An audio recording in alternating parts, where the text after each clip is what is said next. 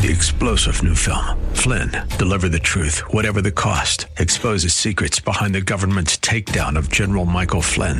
Flynn knew what the intel world had been up to. He ordered the first audit of the use of contractors. This set off alarm bells. He told the truth. He was the most dangerous person for Donald Trump to hire. They had to get rid of Flynn. Flynn, Deliver the Truth, Whatever the Cost. Available now. Watch it today. Go to salemnow.com. salemnow.com. This podcast is brought to you by Dr. Kirk Elliott, PhD, in an uncertain economy. If you're looking for wealth management solutions and financial advice, go to kirkelliottphd.com and make an appointment today. Coming up, I'll explain how an Obama judge approved widespread surveillance not only on Trump, but also on anyone who liked his tweets. What? Debbie's going to join me. We're going to talk about the only type of multiculturalism that works, the latest exploits of Elon Musk, how Derek Chauvin got shafted, and Hamas videos that we can't seem to get out of our minds. Hey, if you're watching on Rumble or listening on Apple, Google, or Spotify, please subscribe to my channel. This is the Dinesh D'Souza Show.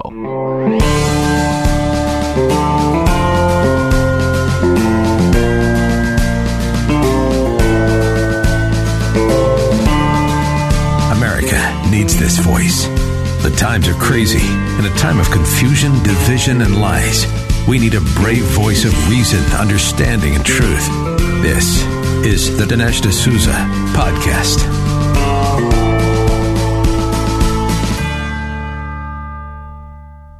The way that police states work is it's not enough to have, let's say, a corrupt prosecutor who is trying to get Trump, because the prosecutor cannot operate alone. The prosecutor needs the cooperation, the assent of an equally corrupt, ideologically motivated judge. And here is a case of this.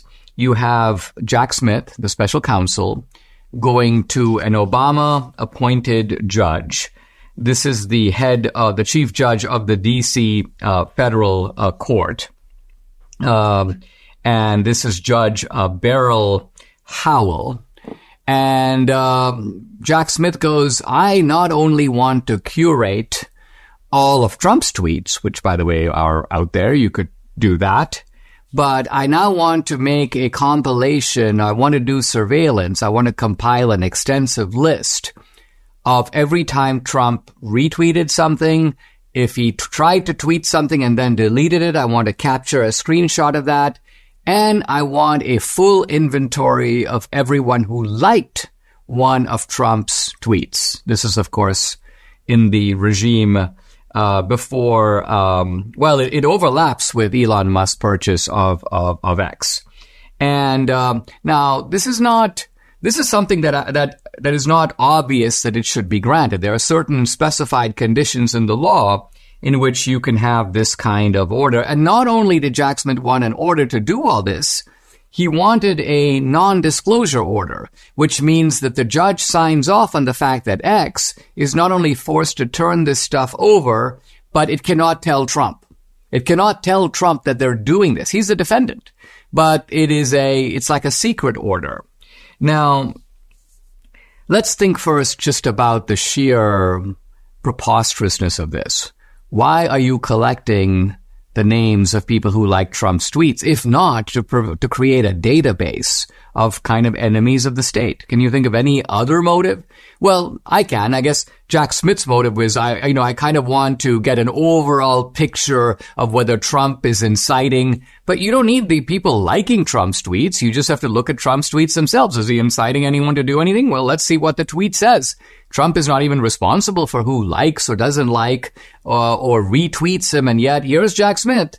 And you can see what his real motive clearly appears to be. Let's get a MAGA list here. And then we'll have a nice group of people that not only because ultimately these documents do become and can become public, there will be a very nice database for Democrats to be able to go over. Maybe not even me, but other prosecutors.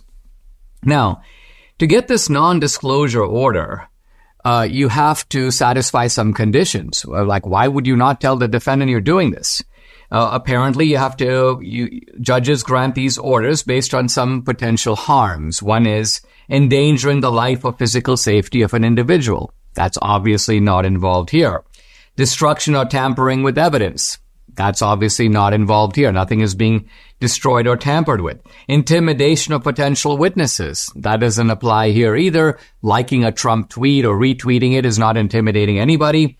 Somehow jeopardizing an investigation. That's not involved here. And so the only other condition, the only other reason to keep this secret, to not reveal it until now, is Trump is a flight risk. In other words, you don't tell the defendant because the defendant might be plotting to flee. And guess what? Jack Smith intimated that Trump may be plotting to flee. Flee what? Flee the country? What? And the judge, Judge Beryl Howell, agreed Trump is a flight risk. Now, again, this is so crazy that subsequently, later, the Justice Department and the judge tried to clean up this part by going back into the record with footnotes and basically saying, no, we didn't really think he was a flight risk. We didn't really mean to say that. And the reason for that is just because you've created a record which is prima facie absurd. And of course, vulnerable to appeal. It goes to an appellate court and they look, Trump is a flight risk. That was the rationale for granting this. And you basically go, you had no right to do that. So now they're going back to say, well, that was not the reason. Well, if that was not the reason, what was the reason? Where's the other reason among the criteria I just mentioned? And the answer is there really isn't any. So this is really pernicious police state stuff.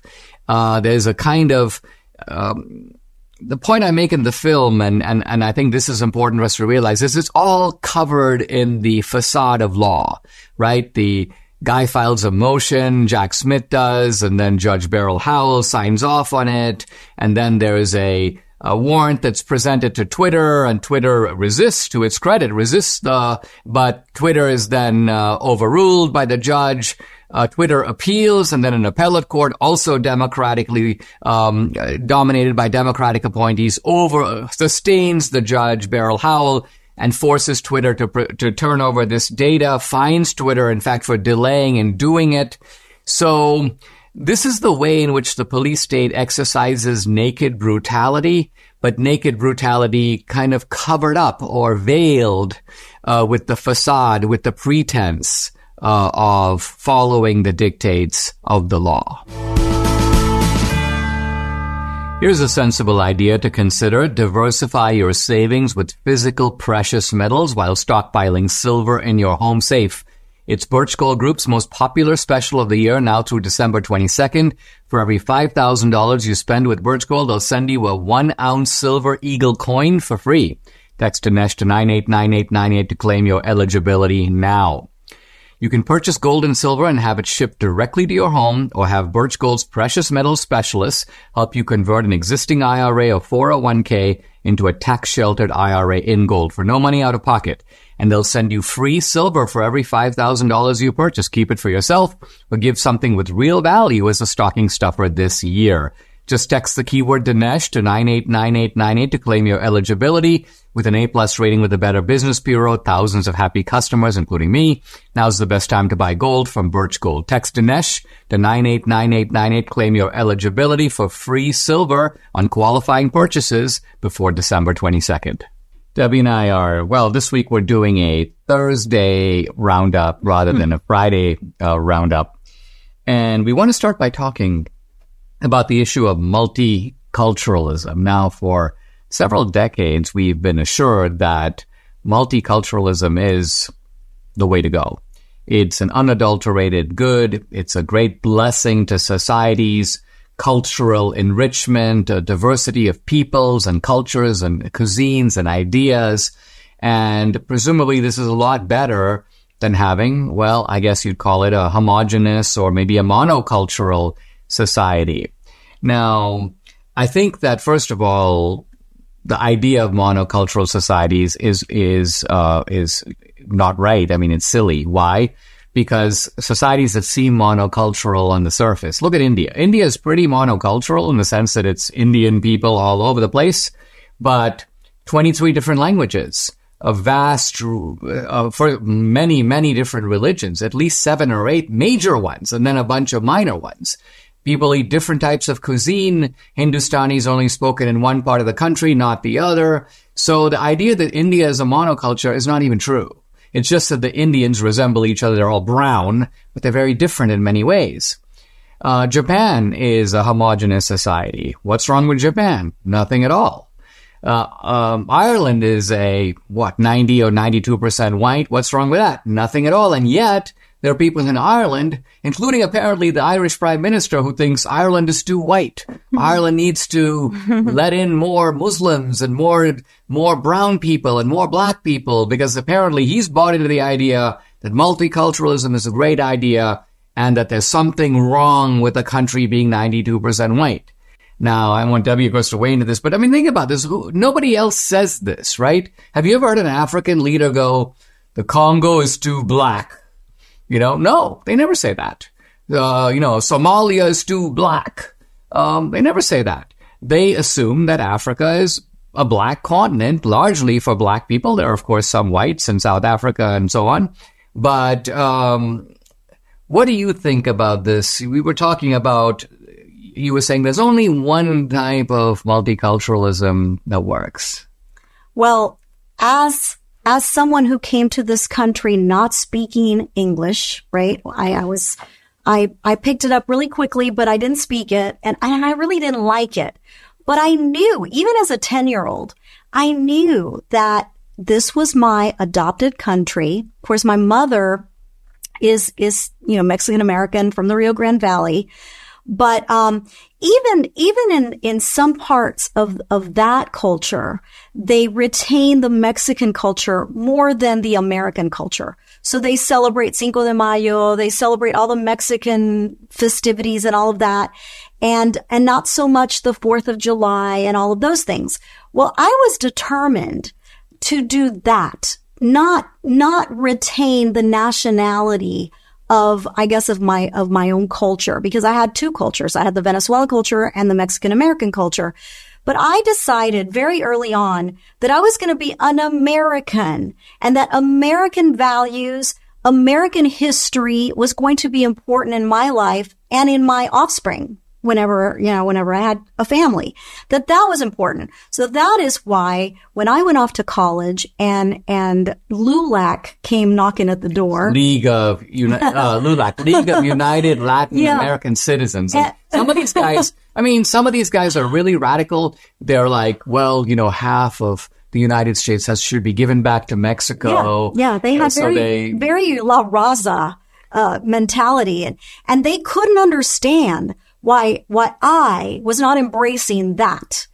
And basically they started calling me kind of a sellout, and that, I thought I was Anglo and this and that. And basically, I had only been in the United States about 8 years at this point. So Spanish was still very much my language. I still spoke it very well, and, almost native. Yeah. Right. And so then I decided, I'm going to go full Spanish on this guy. Turns out he couldn't even speak it. So I was like, really? So you're telling me that I can't embrace my Latin American culture and roots and you can, and yet I speak the language and you don't. So I think he kind of left me alone at that point and decided that I was kind of a lost cause. But I always felt like the only way to really make it work is to assimilate in the society that you came to. Yeah, I think this is the point you're making. The larger point is this, that there is a type of multiculturalism that can work, but it's a multiculturalism that is incorporated within and subordinated to a shared national identity. Right. Right? So if we all embrace the Constitution, we all embrace the laws, we embrace patriotic symbols, we defend the country and its values, then it doesn't matter if you want to go eat, chicken tikka masala, or I do, and somebody else wants to eat enchiladas. Someone really liked that chicken tikka masala. Once about every 2 weeks, I kind of get the Indian But and the thing about Indian food too is that Debbie's like, in fact, at one point you were like, I'm going to make it for you. I know. And then you realize that when you look at the recipe, you were expecting like 4 or 5. The list of ingredients is endless, endless. And I said, you know what, honey? I think we'll just go eat at Amarina. That's right.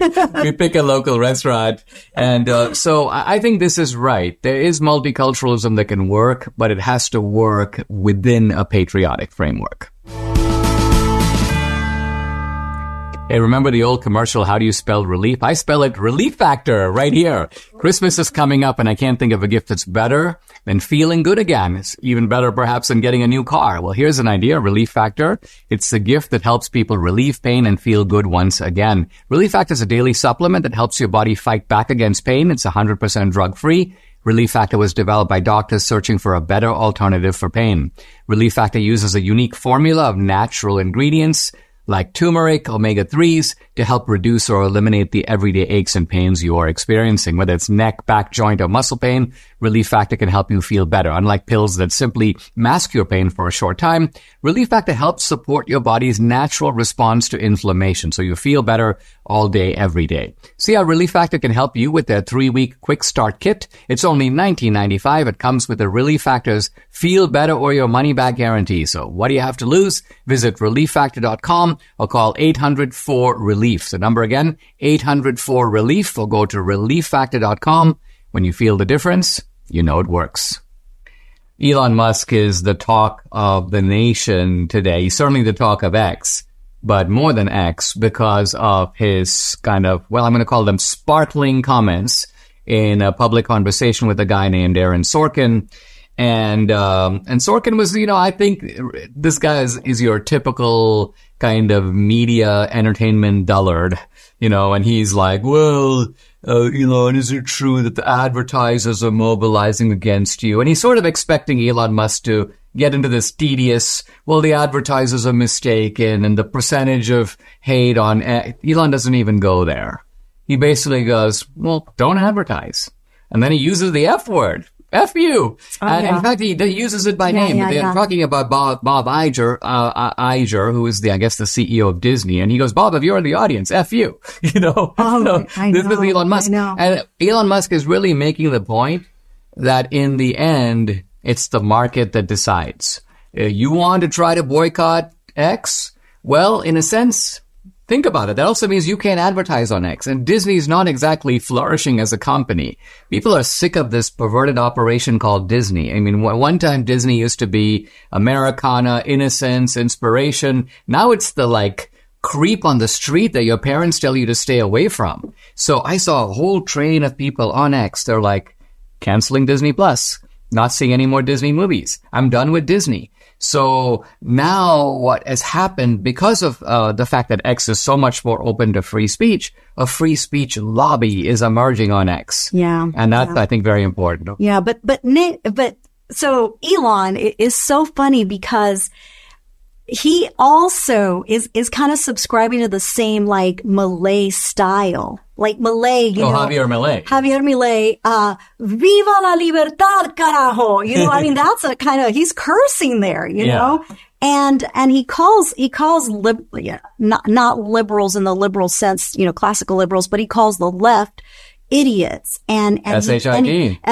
And he tells them to F off and all of this stuff, that is it was not done before. It was not done. Trump does a little bit of it. Trump does a little bit of it, but I don't think Trump has been dropping the F-bomb. No. In the minute he starts. And there are others who are in the same mode who don't do it. Like Giorgia Meloni doesn't do it. Right. And of course, even Geert Wilders in the Netherlands is a very urbane guy with his kind of coiffed up hair and kind of speaks in a clipped way.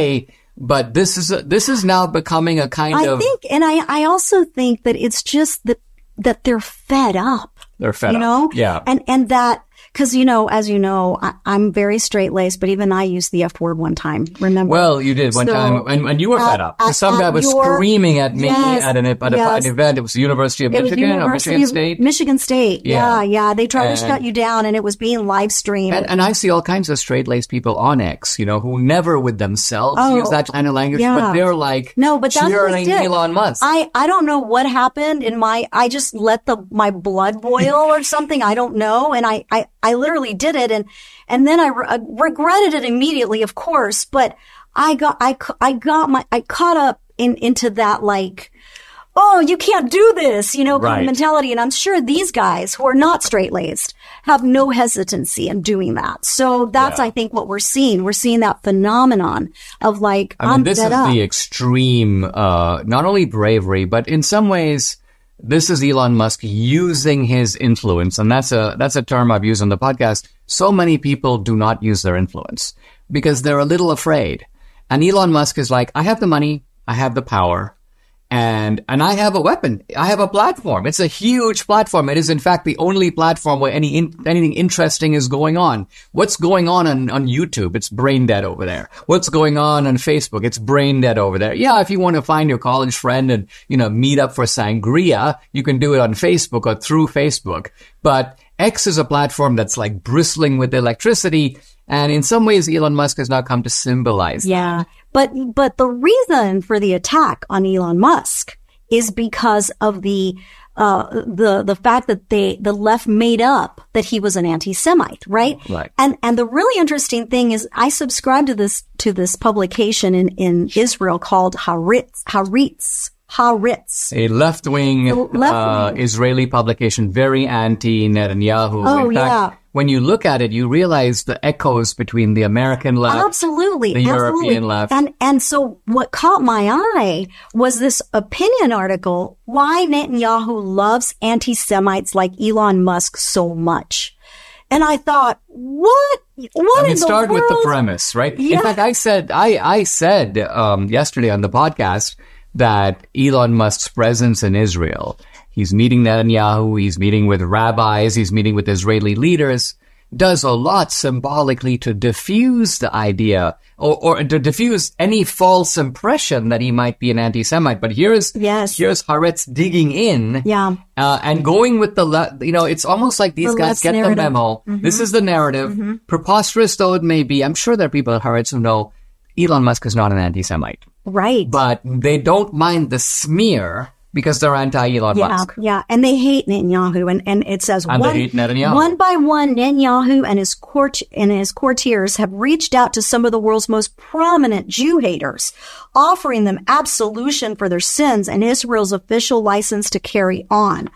By taking Musk to the scene of the Hamas massacres, he's also expropriating Jewish suffering to whitewash his anti-Semitism and his promotion of other anti-Semites on his website. Let's start with the underlying premise. I mean, I guess some of this goes back to something that Elon Musk retweeted. And again, we have to realize on social media, I mean, I know this is true of me also. We often see something, it seems interesting. I want my audience to be exposed to it. I may not even really agree with it, but I'm like, that's an interesting take. So I hit retweet, right? It's not my way of saying I endorse this article. Right. It is merely it's a mere like, guys, check this out. This is something I think you might find interesting for whatever reason. Yeah. Well, this is so interesting. Let's talk about it in the next segment. Pick it up. Yes. Debbie and I on a really good health journey, but we still struggle to eat enough fruits, veggies, and fiber. And guess what? We got to do it. Now, lucky for us, we discovered Balance of Nature. What better way to get all your fruits and veggies plus fiber than with Balance of Nature? This is Balance of Nature's fruits and veggies in a capsule, easy to take, made from fresh whole produce. The produce is powdered after an advanced vacuum cold process, which stabilizes the maximum nutrient content. And this is Balance of Nature's Fiber and Spice, a proprietary blend of fiber and 12 spices. for overall and digestive health. Join Debbie and me. Start your journey to better health right now. Call 800-246-8751 or go to balanceofnature.com. You get 35% off your first preferred order by using discount code America. Again, it's balanceofnature.com or call 800-246-8751. Get 35% off your first preferred order by using discount code America. So as we were talking about Elon Musk and Netanyahu and all of that in this publication, they also talk about the fact that Netanyahu also is chummy with Putin, Orban, of course, Musk, Erdogan, and Trump. And so he lumps all these people together as right-wing Jewish haters. Which, how can let's go through that list because it's a very interesting list and a very mixed bag, right? Yeah, so you got, first of all, you've got Putin. Yeah. And look, Putin is not buddies with Netanyahu, not at all. Oh, no. Russia, in fact, has its own objectives in the Middle East. Russia would much rather ally with the oil-producing Muslim nations against Israel. Iran included. Yeah. So that's just a lie. Yeah. Then we go to Viktor Orban. They hate Viktor Orban. I'll tell you why they hate him so much. They hate him because Viktor Orban is not only wins elections again and again and again, but I read a speech of his recently where he goes, "We match the left." Sort of army for army. So he goes, they have think tanks, we have think tanks. They have newspapers, we have newspapers. Isn't that what we should all be doing? This is what we should be doing. They have comedy shows, we have comedy shows. So he's created in Hungary something that is desperately needed in the United States, an entire rival culture. A parallel culture. Yeah, we talk about I'm canceling my subscription to Disney Plus, but that's only because we're parasitic on Disney. We're parasitic on we're even parasitic on Fox News, we're parasitic on so we are not only getting blasted by these organs of society, we're funding them. Right, and we don't have an alternative. Funding universities. We don't have an alternative. That's the problem. Right. That's the problem. And then we have Erdogan. Now, Erdogan is the Islamic regime head of Turkey. Why? What does Netanyahu have to do with that guy?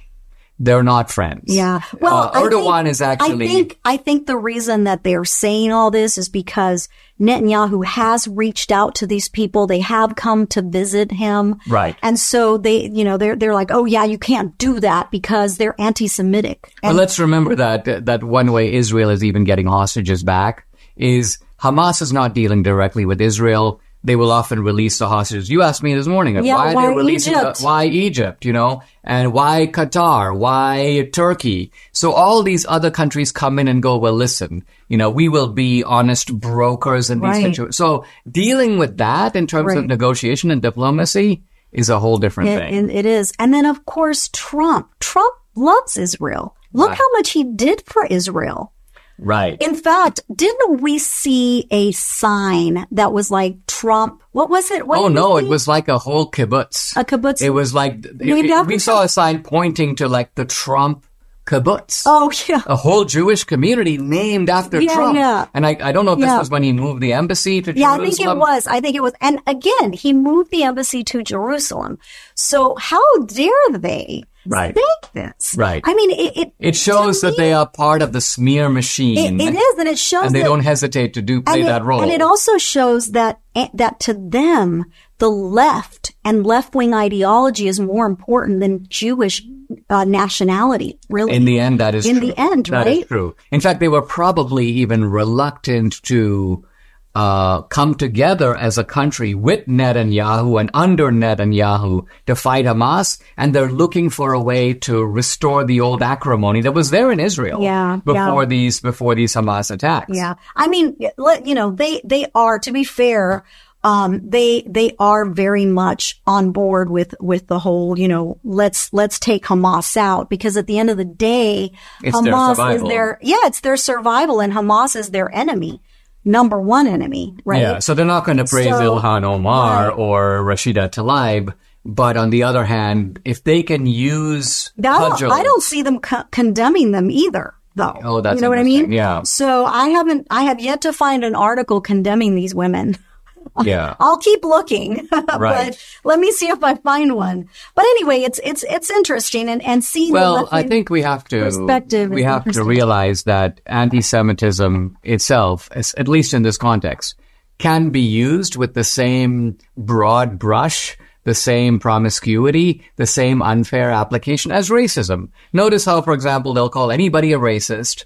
In fact, even people that they know aren't racist. No, if they can entrap you into a single statement you made, they'll try to cancel you. Roseanne Barr being a good example. Exactly. Will destroy your career, and afterwards we'll just pretend like it never happened. Yeah. And that's really, what's going on it's here. really So sad, kudos to Elon Musk for resisting all this. Yeah. I think his trip to Israel was a shrewd move. Yeah. But I'm really excited about the way in which he has gone from just upholding free speech on X to now like militantly defending it. Letting them have it. Yeah, and you should have seen the kind of, idiot stare on the part of this Aaron Sorkin character, because he clearly didn't expect Elon Musk to go in that direction, because public figures rarely do. Yeah. And so he kind of looks at him like he got slapped across the face. This is someone that doesn't need Apple, doesn't need Disney. He has more money than they do.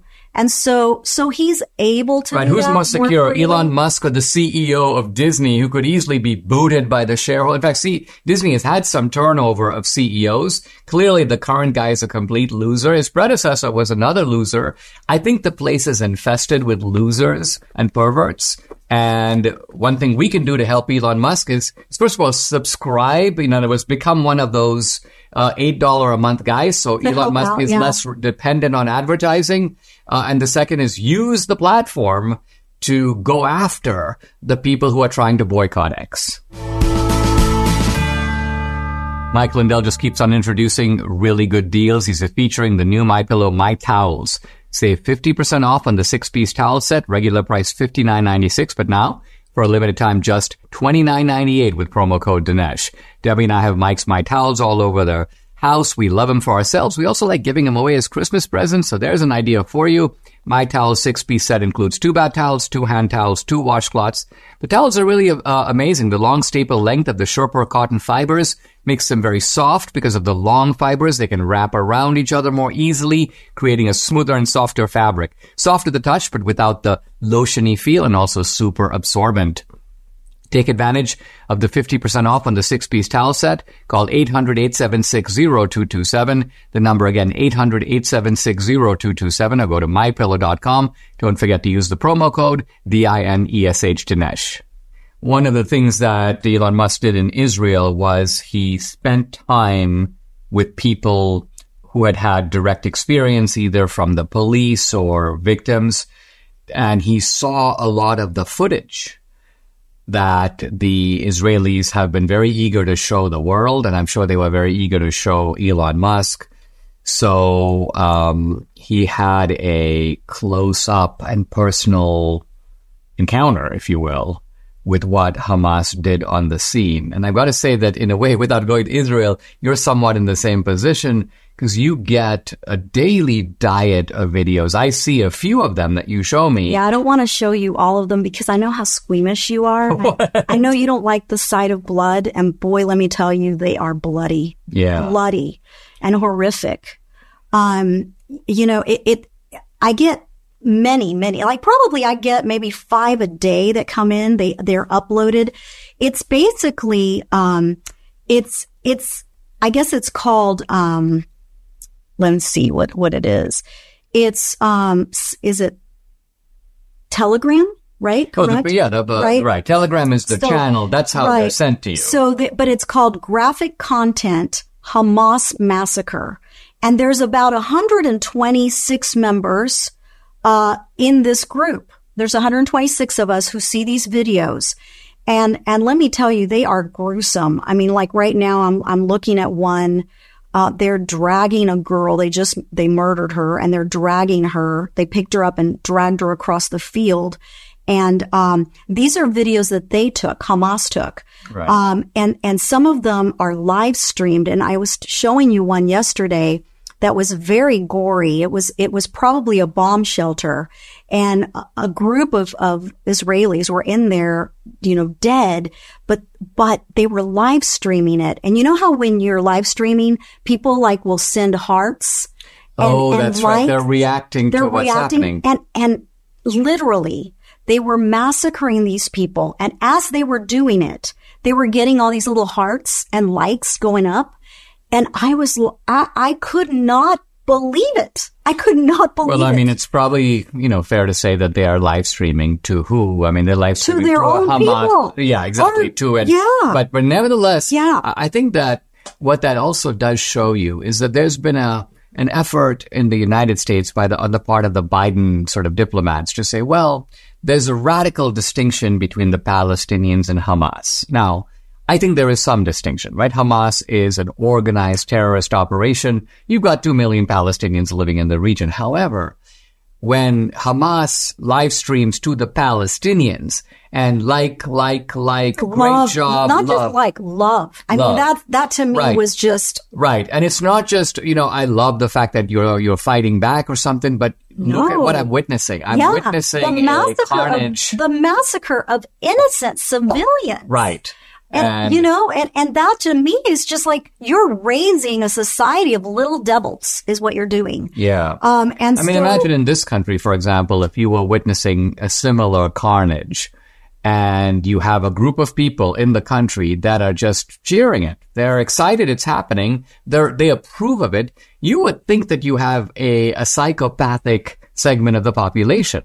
Right? In other words, you'd be dealing with a problem, which is not that we have criminal psychopaths, but we have a criminal psychopathic lobby that supports these people. Yeah. No, almost like people who are excited about cartels. Imagine cartels broadcasting. We beheaded this guy. Here's a video of the beheading. Yeah. And then all kinds of people, in Mexico go, this is fantastic. Yeah. Love it. Keep it up. Yeah, wow. No, not so. Creepy. Very creepy. And so anyway, so the content is continually coming in, right? And this one, documentation of a shocking murder committed in the shower. This woman was dragged by the hair and slaughtered. And I saw the pic, right? It's just horrific. But these Hamas people are also very weird and clever because they are filming the propaganda of not the terrorists, sequestered people, the hostages coming out with the Red Cross. And in some instances, they will have, I saw one yesterday where a young girl, she was probably one of the 15-year-old girls that was released. She blows a kiss to one of the terrorists and says goodbye. And they show this. And I'm like, are you kidding me? Yeah, are you kidding me? Yeah. And then some of the older ladies, they wave and they act like they're, they're going away on a trip and whatever. And I think in one case you told me that someone from the terrorist camp runs out with a water bottle here's something to help you on your journey. When the stories that are coming out are horrific, what they've been doing to these people. So it's a case of that Munchausen syndrome. Is it that or it could be that, or the other option would just be that these people realize, hey, listen, I've been living in terror. Right. I don't, they probably told him, you better wave and blow a kiss or we can shoot you. Yeah. So I don't want to cause any trouble. This young girl, she's, she's smiling. I think she's smiling. But look at her face. It's a little nervous. Yeah. If you look at it more closely, it's like, there's a little bit of that. Yeah. So and they're hugging them. And so it's just, it is surreal that this is happening because I don't understand This is the world we live in which we are fed these images. And, it's, you can just take them at face value. Now, obviously the Hamas videos are authentic. They made them. They showed what they were doing. They were actually proud of it. But some of these videos of captives waving at their captors, blowing a kiss to we've them. got to view with appropriate skepticism. Oh.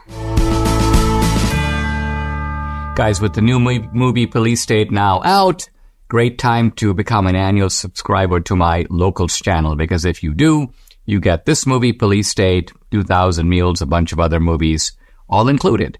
I post a lot of exclusive content on Locals, including content that's censored on other social media platforms. On Locals, you get Dinesh Unchained, Dinesh Uncensored. You can also interact with me directly. I do a weekly live Q&A every Tuesday, 8 p.m. Eastern. No topic is off limits. I've also uploaded a bunch of cool films to Locals, documentaries, feature films, my films, also films by other independent producers. And you know about the new film Police State. Get it included with your annual subscription. So check out my channel. It's dinesh.locals.com. I'd love to have you along for this great ride. Again, it's dinesh.locals.com.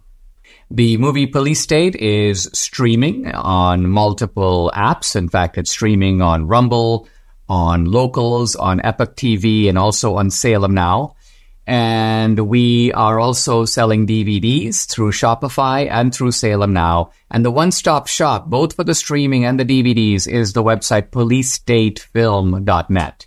I may seem to be a little bit repetitive in saying this, but we get communications and email every day. Like, where do I see the movie? Can I look for it in the theater, Dinesh? No, it's not in the theater, but policestatefilm.net. And by the way, we've just introduced 5-packs and 10-packs of the DVDs. So if you're looking for stocking stuffers, an easy gift, we've discounted the prices on the bulk order. So a 5-pack or a 10-pack. Order now so you get them soon, and there's plenty of time for Christmas. Go to policestatefilm.net to do that. Now, one of the things that I got to say gets a little bit under your skin is we have put up a little sign on the website that if you want to have a group screening of the movie, we charge a modest license fee. I think it's like $5 per person. If you want to show it, at your church or in your Republican group. And the idea here is just to create a modest monetization for the business of the film so we can keep doing films. But on the other hand, inevitably, there are people who write us, and it really goes to you. So you are the one who sees all this, which is, Dinesh, why don't you offer the movie for free? I know. And we got this even with 2,000 Mules. Yeah. And I'm speechless because I get it. I get that they want to see these things for free, and I get that they want more people to see them. Right. And that way, in a perfect world, where money just grew on trees. And in a communist utopia. Exactly, in a communist utopia. Right. Not a capitalist one, a communist one. We would have all the money in the world to make these films for millions of dollars, and we wouldn't need to get any of it back, right? People would just donate the money. By the way, this is the way it works on the left. You just get money rained down on you, and in a sense, you then become a free agent because you've got these billionaires bankrolling you. It's really important to realize that we have none of this on our side. We have none of it, and it takes a lot of effort to try to raise the money, and we're not just raising the money for donations. People aren't just donating money. They are investing money. So the goal is to make their money back, return their capital, right? Return the loan. And then if we make a profit, great. But how many movies have we made? Like, people assume that we're like multi-millionaires based on these movies. And that couldn't be further from the truth. Right. I mean, I think this is a key point that, by and large, the reason that we've done well over the years is because I've had a long career going back to illiberal education in 1992. So I've had, a dozen best-selling books. I've given innumerable, more than I can count or you can count, speeches. So we have multiple streams of income, and we've been able to gradually build up a prosperity that way. Yeah. With the films, I think out of 7, I think we have broken even on about 2 or 3. We've made money on at least 2, probably 3. And we've lost money. And during COVID, we lost a lot of money on a couple of films we happened to release in that very unfortunate year for releasing movies. So here's the point. Our business model relies on being able to raise money in the hope that if we make it back, these guys will get their money back and they'll do it again. I even jokingly call it recycled philanthropy because none of us, not our investors or not us, are ultimately doing this for money. We're doing this for the cause, but for the cause to work, for us to be able to help the cause, we need a viable business model that can be replicated. And so this model of returning investment dollars to investors and then them giving it back to us to make the next film. This has kept us in business for a decade. If we didn't have this model, I would have made 1 or 2 films and I'd be like, okay, I'm done because I've exhausted the resources I can gobble up. Yeah. If we don't make any money on the movies, then we can't keep making movies. Right. Period. End of story. So, and I mean, think of what we're asking of people. We're not asking of people to invest in our movies, to bankroll us in any way. But if you're not willing to spend $5 to or $20 or $20 if you want to stream the movie. I think the movie's at $19.99 right now. Yeah. The DVD packs, I think, are $15. So look, I mean, this is nothing more than an effort for us to recover our investment. I think, we make good movies. In other words, we could do a movie for $100,000. I would interview 3 or 4 people. We would then cut the interviews together and pull up some public footage from the media, slap it together, put a little music, and that would be the movie. But you wouldn't want to go to the theater. I'm not even sure we could afford to do the music. Unless I did it. Exactly. Because I do it for free. And we're not even counting all the risks. I mean, think of the risk of making a movie like Police State. There's always the risk, not even the risk of having an FBI raid. There's a risk of having personal lawsuits exposing us to personal liability. Then we have to hire lawyers to defend ourselves. So we're I think what we're reacting to is we feel like we're on the front line fighting this stuff. And then we're getting backseat advice from guys who go, well, listen, guys, you put in all this money, you put in all this work, you take all this kind of risk, and then just give it away because I don't. And the other thing that floored me was with 2,000 Mules, when people were pirating the movie and they were doing screenings without paying the licensing fee. And I was like, guys, this movie's about fraud. And yet, here we are. Here we are. We're discussing a very interesting segment in the Gulag Archipelago where Solzhenitsyn is talking about a Russian liberation army that emerged in Russia, in the Soviet Union, to liberate Russians from the Soviet Union. And this happened toward the end of World War II. Solzhenitsyn admits actually no Russian liberation army existed until almost the very end of the war.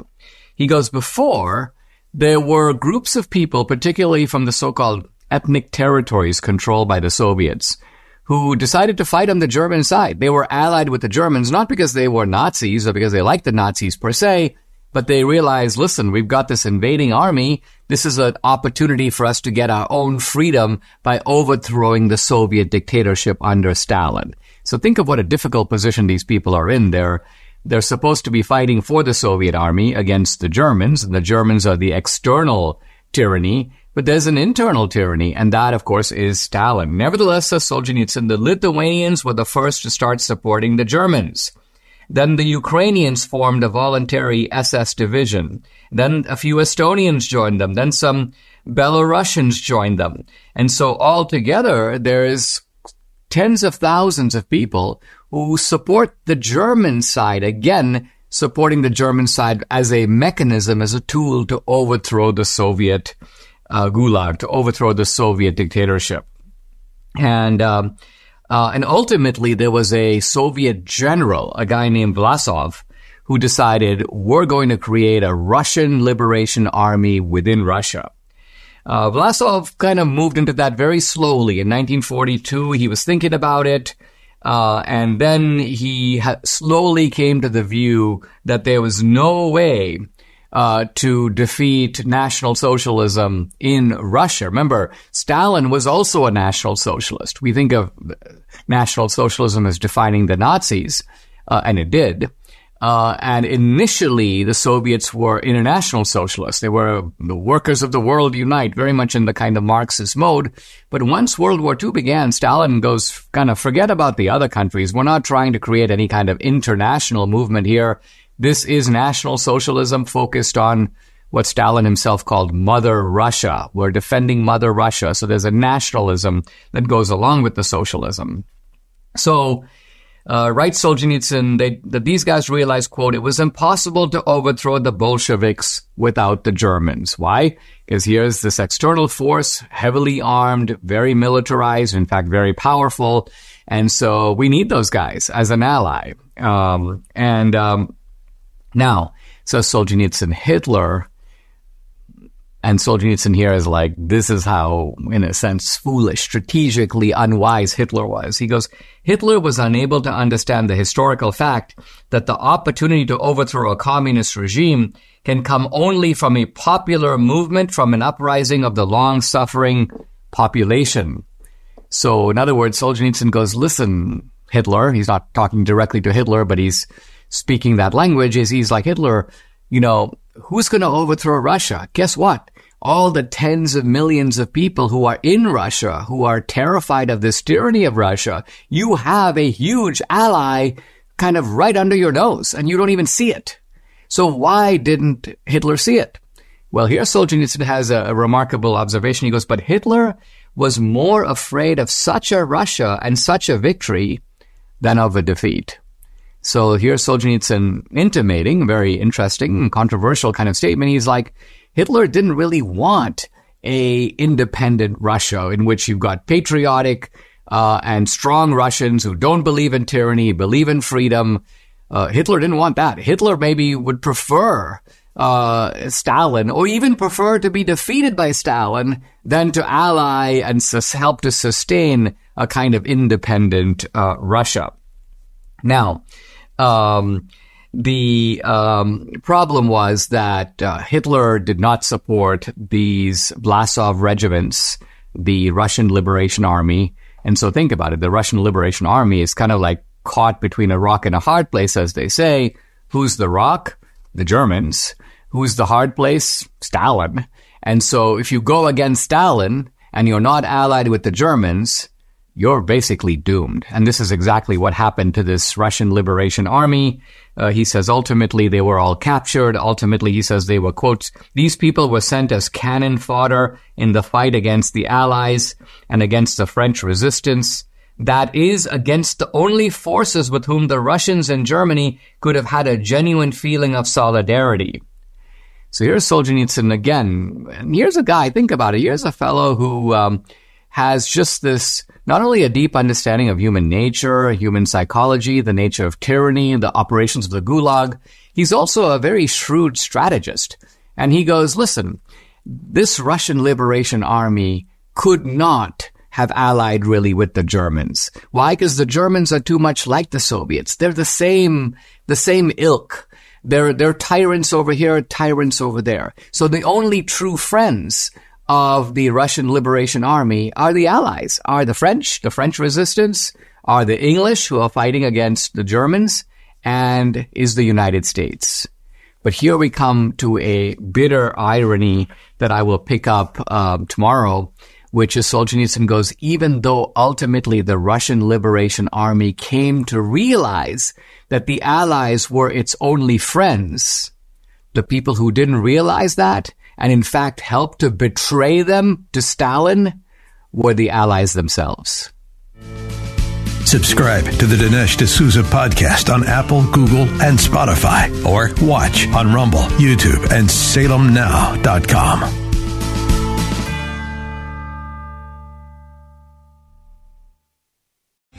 3-star General Michael J. Flynn, head of the Pentagon Intelligence Agency, knew all the government's dirty secrets. He was one of the most respected generals in the military. Flynn knew what the intel world had been up to. He understood its funding. He ordered the first audit of the use of contractors. This set off alarm bells.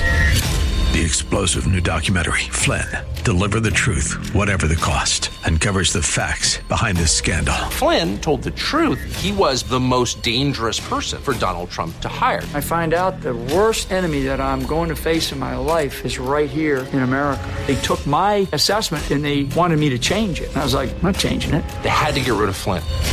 With in-depth interviews, archival footage, and never-before-seen personal records of the man behind the headlines. I just felt like I was drowning. Flynn, Deliver the Truth, Whatever the Cost. Available now. Watch it today. Go to SalemNow.com. SalemNow.com.